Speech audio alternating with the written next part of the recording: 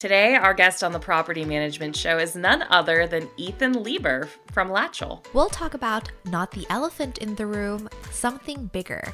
These behemoth venture-backed companies that are entering the property management space right now. We'll discuss why they're here, what makes them tick, and how property managers can compete even though it feels like the chips are stacked against them. As a reminder, this podcast is brought to you by 4.5, a marketing agency that creates and implements owner lead generating plans for property management companies. Since 2012, we've been helping property management companies with owner marketing, from building conversion-driven websites, creating content to attract and nurture leads, reputation management, online ads, you name it. Visit 4.5.com to learn more. That's FOURANDHALF.com.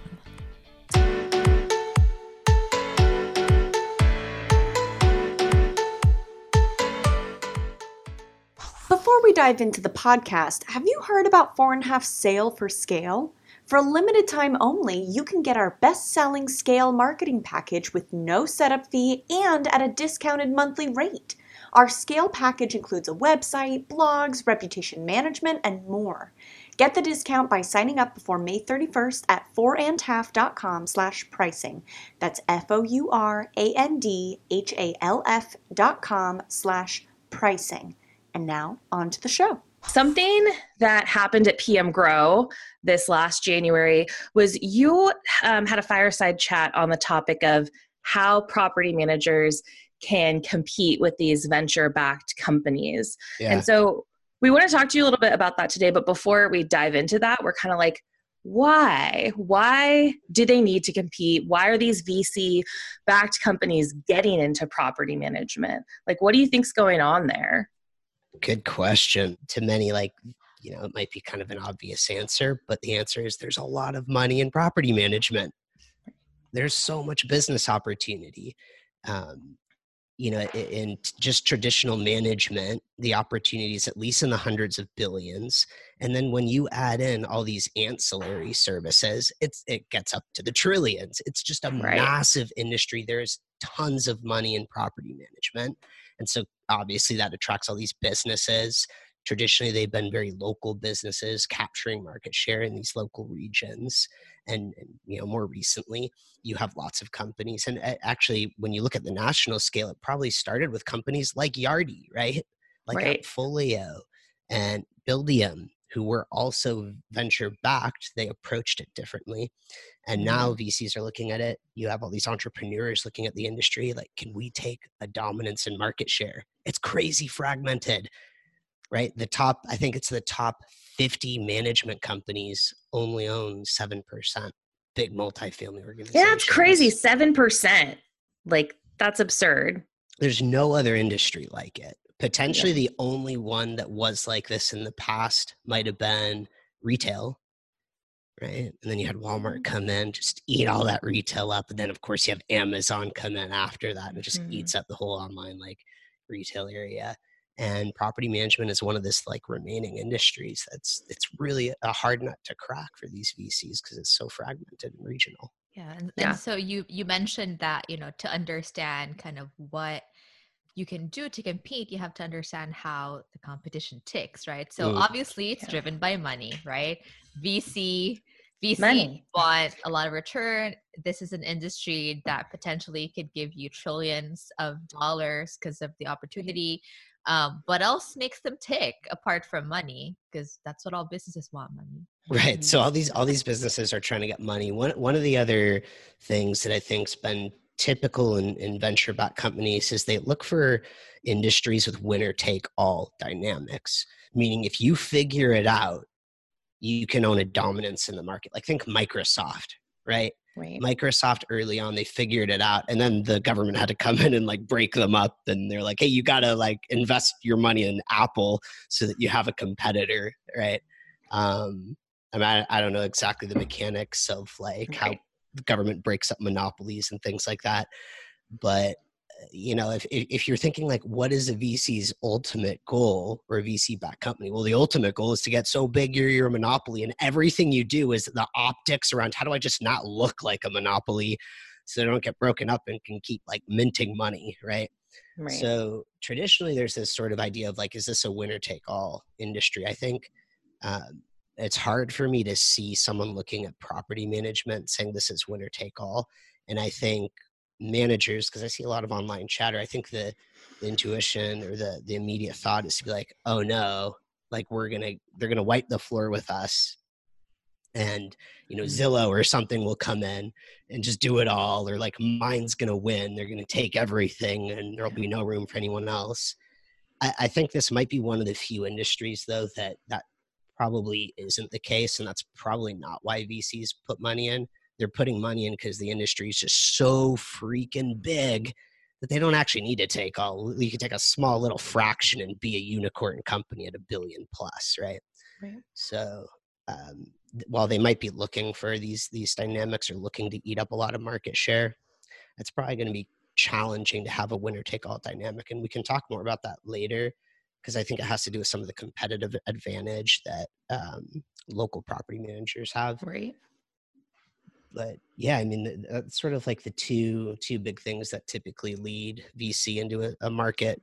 The third thing that I think comes after, a venture firm sees this opportunity and the entrepreneur sees that opportunity in this massive market. The third piece becomes like, how ripe is that industry for like some form of disruption?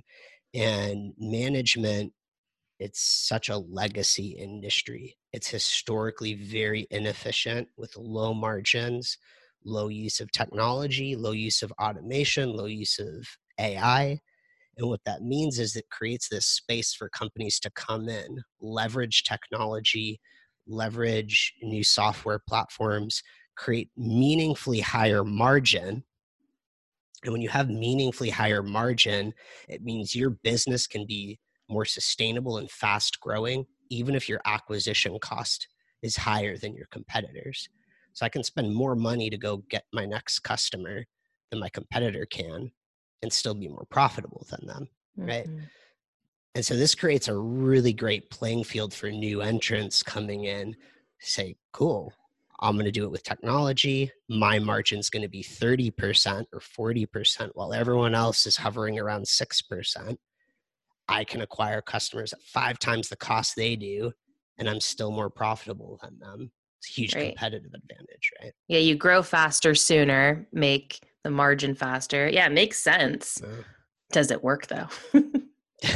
Does it? Yeah, well, there's the challenge, I think, in property management is acquisition cost is always very high, especially for companies that are trying to grow nationally, that are trying to scale quickly. Typically, too, when you're trying to scale quickly, you naturally have a higher acquisition cost because you're just dumping money all over the place just to bring in customers quickly. There was I forgot who I was speaking to. This was like 2 to 3 years ago. But they were saying that I think it was Renter's Warehouse at one time was spending $4,000 to acquire a landlord, which meant their payback period. Yeah, it's crazy, right? Their payback period on that was over a year. Yeah. So they were literally willing to like take more than a year to make back the money it cost to get that customer. I know before we started recording, we were talking about like retaining customers. And stuff, but the key formula is, well, how long do you retain that person? Yeah. What's their lifetime value? If I can lose money on them the first year, if I retain them for 6 more years with a massive lifetime value, and it just becomes like, how much does it cost me to acquire them? What's that lifetime value? Now you have a simple math equation for figuring out like how you grow your company. Totally. Now, like when I know we were talking about, why is property management so interesting to venture-backed entrepreneurs and venture firms? The component here around acquisition is they know that acquiring one by one is expensive. And so what it looks like most of these VC-backed companies do is they change their acquisition equation. Now, this creates some opportunity for kind of more regional or local managers. A lot of the way they calculate their acquisition is along the lines of growth through acquisition of other management companies. And so if I can purchase a management company that maybe relatively is a good company with good processes but low margin, I can pay a premium to acquire that company based off their cash flow and know that because I have all this tech and AI and margin efficient operation, my margin's I'm going to be able to 5x the profitability of this company I just purchased. And then part of this equation is, well, what's my payback period on that acquisition of that company? And oftentimes that's actually going to be a way more efficient way to grow. But what do you need to grow that way? Well, you need a lot of capital, right? You need a lot of money if I'm just going to go buy up other management companies. But if I do that in the right way, I'm actually still building a very profitable company. Now, a venture-backed company is going to be the only ones with enough capital to repeatedly do this. You have to have a lot of money if your growth strategy is just acquire other management companies. But it's a really good model if you make the purchase economics work for you. The good news to local regional managers is you're actually probably not even competing for the same landlords, right? A lot of the VC-backed companies compete on the purchasing of management companies. Most managers, they're not competing on purchasing a management company. They're competing to acquire the landlord. Yeah. So they're in some ways, you don't have to maybe worry too much. I think you actually have to worry maybe like 5 years out, right, when these companies decide, hey, we're done purchasing other management companies and now we're going right to that landlord. Yeah. And like you said, right, a big key ingredient to do this kind of growth is money upfront. And I think a common trend right now is for property managers, like smaller property managers, to kind of band together, consolidate, because they feel like, oh, the VC people have the chip stacked against us, so we should band together. And then if we pool our resources, then we'll have capital to grow, maybe invest in the automation, the AI, or the tech, then maybe we have a fighting chance. But what can you say about this trend? Like, is this the future? Is it consolidated smaller property managers versus the behemoth VC-backed property managers? Like, yeah, well, I think consolidated local and regional managers have an edge in any market they're in over the behemoth, right? It's kind of like it's the David versus Goliath kind of story. Like, I think the analogy here is that as the local property manager, you have like this nimbleness that like the behemoths don't have, and that's an advantage to you. I think you two probably know a lot more about how these local managers that are kind of consolidating and working together, I think you probably have a better idea than me of how they're operating. Part of how this looks to me is like, are you sort of building co-branding to be an advantage in the same way like a franchise does, like a real property management or a PMI, but without like the franchise model of like I pay X amount every month and get like a playbook. Maybe maybe they're more similar than I'm thinking though. And maybe it's sort of like a lightweight, almost franchise model without being a franchise, more like a membership model or something like that, which I think is interesting. It's a fascinating. I think some of them are like that. I think some of them are like that. And I think that some of them aren't. People are doing things differently. And it is really interesting to see. Like, I do see some people having working as independent companies under the same name, right? But they are co-branding first and then moving towards like, the brand that they're working towards. But then there are some people that they will, acquire a company, right? And that the owner of the company still works with the new company as a whole, right? And then that transitions into the behemoth, right?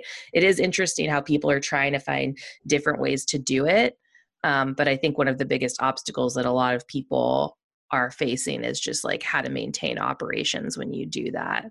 Yeah. I mean, like, fundamentally, when you look at like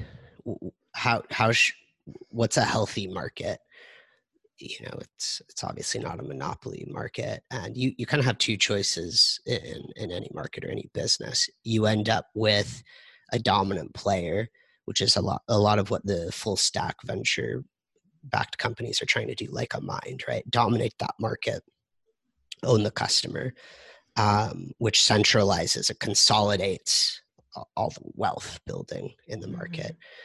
And the other possibility is a democratization of the margin, right? And of the wealth in the market.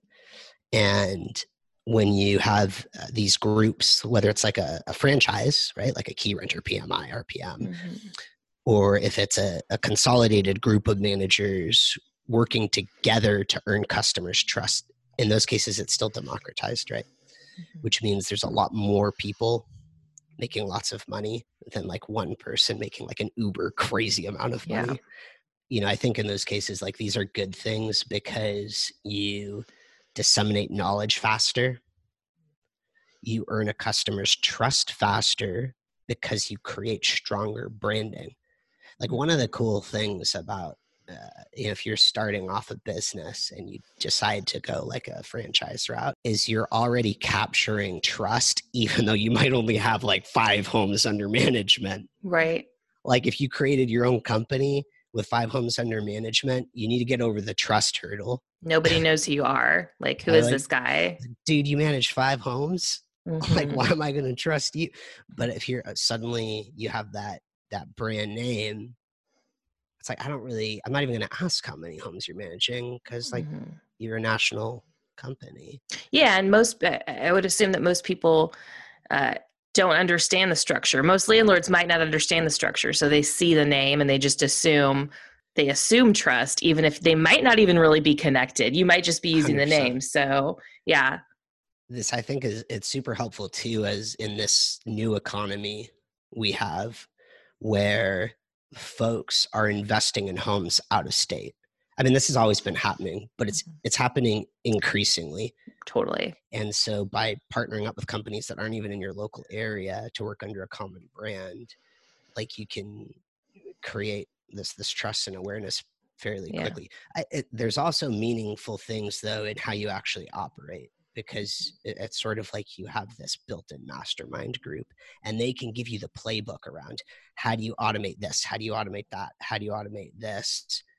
So that you can build up your margin and not have to figure everything out from scratch. Because as soon as you have to figure it all out for yourself, it takes you 6 months or 12 months longer than you should have. So it's like capitalizing on collaboration. That's like, I didn't even think about that, but it's like you have a group of people that band together. One person might know the ins and outs of this thing. Another person might be like, oh, I do it this way.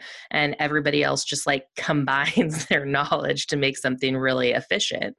So that makes sense to me. I would buy into that, right? Yeah. So it sounds a lot like automation seems to be kind of the secret weapon that the big companies use. And so the property managers that do decide to consolidate, once they put their heads together, they find better ways to operate, more streamlined, they adopt automation, they have a better fighting chance. Is that the only way to compete though with a venture-backed company? Like what about smaller companies that maybe want to stay independent? Right. So the way to build that fighting chance, I think, is so you talk about like the using technology, purposes of using the technology to create this like really efficient margin. And what that allows you to do is build this moat around yourself, right? And when you do that, you build all this margin, you start minting money. Using technology to create margin is how you get that cash flow. The second part of this is how do you invest that cash flow you have, or that capital you have, in generating more? And then this lets you expand out in your local area. Potentially then you can hop to other areas. To get that working, you have to use what your competitive advantage is. And this competitive advantage is, I think, one of the most important things you can do. And it has nothing to do with being in a consolidated group. If you're just going this on your own, and you're probably a part of NARPM or you've went to PM Grow, the advantage you have is you're a pillar in your community though. Yeah. And that's something like no like conglomerate or like national or VC-backed company can create. You're a pillar in your community. You have the community's trust, right? So when you talk about like an investor in California or something looking for a property manager for their out-of-state property, you lose that. But you have that better than anyone else for the people that actually live in that community and are renting in that community, which is probably going to be most of the landlords there. And you can leverage this to grow at a cheaper acquisition cost than anybody else. And so a good way to build up a company is you get density in that area until you're like, wow, I have so much penetration in my local market. I have to jump out somewhere else. And then you can build like that community pillar there. It's a little more challenging, takes more time. So your acquisition cost is a little bit higher, but you got to have good margin to then support that higher acquisition cost. So there's kind of like, there's some formulaic elements here on how do you expand and build this out. I met him for the first time last week. His name's Greg Crabtree. Yeah, we love Greg. He was one of our keynote speakers at PM Grow. Yes. Well, that's where we first got introduced to him at the PM Grow conference, which if anyone's listening and they didn't attend that, like they really missed out. So make sure you get in for next year. Yeah. So we saw his presentation. We're like, we have to have him on the Latchel podcast. Right.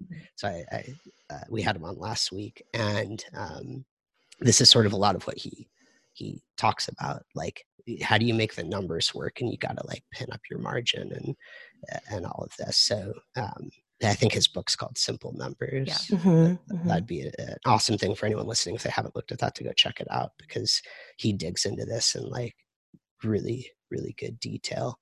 Did you miss PM Grow Summit 2021 but want to watch Greg Crabtree's presentation, Simple Numbers 2.0, Rules for Smart Scaling? Head to 2021.pmgrowsummit.com to purchase access to all of the recorded content from this year's PM Grow Summit. If you were an attendee for PM Grow Summit 2021, use the access code that was sent to your email when signing up to get free access.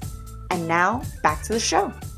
The whole idea of the pillar in the community, it's really interesting because it's like you do get these people that might be buying companies within your area, but they might be so far separated, I guess, removed, from the community where it's like, they don't know what makes it tick, right? But when you live there, you breathe there, you eat there, you do everything, like you probably are friends with like other business owners and things along those lines. So you build this sense of community, and that's what builds you into a pillar, not just the work that you do. So I feel like that's a really like good, like cool way to think of it. It's like, be part of your community, be a pillar in the community, and that's going to help you succeed because you're going to get people moving in from out of town. Maybe they move there for a job, they live in the home for a couple years, they get a promotion, decide to move up to a bigger home, and it's like they know you, and you have that credibility. Yeah, and those kinds of leads tend to have longer lifetime value than someone who found you online. The moment you mess up, they're like, oh, I'll go online again, I'll find a different manager, versus someone from your community who you like met face to face, you shook their hand, like you see them around, they know you as a pillar. Use that to your advantage. And it's funny too, because like a lot of people, I work with a lot of people that are involved in like the Chamber of Commerce and like just like community, not necessarily industry associations. Like you said, that's so important, but like just being like establishing a foothold in the different community groups can make just make a huge impact too with that word of mouth and recognition. Yeah, I think that's why a lot of property managers that are growing very quickly do a lot in building relationships with like the local real estate agents as well. Yeah. It's just like more opportunity for word of mouth. Like the more places you can implant yourself, the more dominance you're going to have in that community. And it's impossible for one of the behemoths to replicate that. Just like, it's never going to happen. I don't have any other questions. This was just like such an interesting topic, and I feel like it's an ever evolving thing. Who knew 5 years ago we'd be even having this conversation? Could I say one more thing that I think gets missed a lot? So at Latchel, customer obsession is really important to us. And when we talk about how do we build a service, we always start backwards from like, what does the customer want? Right. And in the effort of starting backwards from the property management perspective, I think it's actually really important to define who your customer is and what your customer wants. And I think we miss this a lot. And so I told you, like, before we started recording, like, I recently had this idea that I think might be a little controversial. But I want to say it because I'm interested in what your listeners think about this. The landlord that chooses to work with a property manager is not any landlord. There's actually a very specific psychographic of that landlord. And only 3 out of 10 landlords fit in this psychographic. And so if you walk into a room of 10 landlords, actually only 3 will ever be or could be your customer. The other 7 look just like those 3. They have maybe the same, maybe similar net worth, maybe a similar number of properties, but there's a key difference between those 2 sets, which is why only 3 of them will be your customer and 7 won't.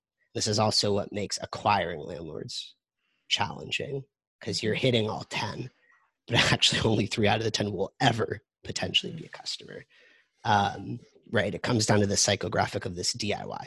So my thought here is the landlord that chooses to work with a property manager fits one of a couple categories. They're the accidental landlord, and this one could be a hit or miss. Most often, though, they're not going to be experienced with the property, and there's going to be a voice inside of them that turns them to a property manager. That voice is kind of what I use the general term psychographic for. The other kind hates their current property manager. They want to leave and go somewhere else. Like someone already using a property manager, they're like a great potential fit for your service if they don't like their manager. The other type just bought a property in a new area that they hadn't bought in and uses a property manager in the areas where they previously had homes. The other type, the fourth type, might be institutional. So an institutional landlord. I think like most property managers probably don't work with institutional. There are some VC-backed companies that focus on institutional, and so they'd be non-competitive actually with a lot of listeners. And so what actually is the voice inside the head that makes these 4 types choose a property manager? Well, this is where we can work backwards and say, what does the customer actually want? What is the actual value I drive? The actual value you drive isn't doing maintenance, right? It's not actually collecting rent. It's none of the things you actually do. Because what you do is very different than the value you're actually creating for this landlord. What the value you create for them is that they don't have to spend a second even thinking about the income they're going to get from the property. That's the value. And that's why you see these management companies now that are growing very quickly, because they say, hey, we guarantee rent. Yeah. Oh, cool. That's even higher value for me now, right? Because it's Set even it less worry. it. Right. So what you're looking for is the landlord that wants to not think about their asset. The ones that think about their asset too much, you already know are terrible customers because they hit you up all the time. You're like, oh my God, they're so low margin. Like I'm wasting my time talking to them. And so I think like there has to be a reframing of like, who is my customer? My customer is the landlord that just doesn't even want to think about the property.